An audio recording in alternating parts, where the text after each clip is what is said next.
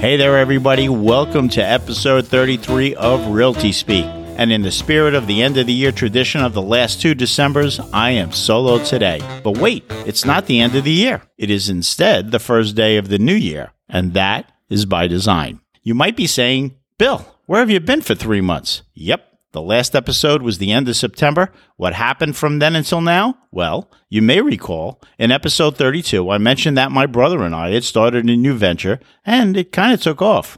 So the last 3 months were consumed by that. And I'm not complaining. It was a welcome shift during what has otherwise been a challenging year.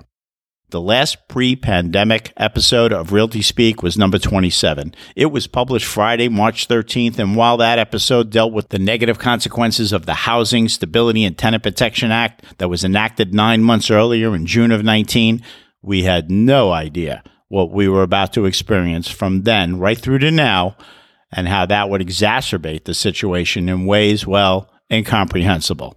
While 2020 was in itself a crazy time of times, the last quarter seemed most tempestuous, and frankly, I wasn't sure what to talk about. Everything I contemplated for a topic seemed wrong for the context of the reality in the real estate world around me, and I made a choice. Pause for 3 months and observe. This is what comes from that time I took to contemplate. Realty Speak is going hyper-local. That's right. There is so much going on right now in the New York City real estate world that is unique to NYC, and those are the stories and strategies that must be shared. In January, yes, sometime this month, there will be a full-length episode, and it will be hyper-local NYC. Now for that bit of wisdom to share before signing off for the first time in 2021. The theme of the last 2019 episode with a message was number 24. And it was advice we all had a huge opportunity to employ during the journey of the last year, the power of pause. I invite you to go back and listen again. At the time, I obviously had no idea how relevant that would be 3 months later. Of course, the basis for the power of pause was that you choose to do it, and never, in any stretch of the imagination, could have I anticipated that the pause would be mandated and global.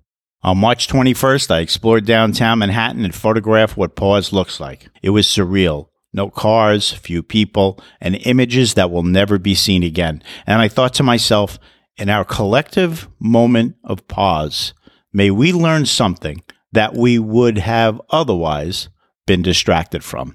Now, 9 months later, as a result of the collective pause, I know we have all learned much. As we leave 2020 behind and celebrate New Year's Day, take time to ponder that. And what I believe you will find is that there is more kindness in your life, and you can and will continue to adapt. You are the architect of your experience by design, and the design you choose can come from only one place, and that is your current point of view. The only way you can change the design is through choices. And when you offer as the foundation of your choices kindness and adaptability, the journey improves. And there you have it. Short and sweet. Goodbye 2020.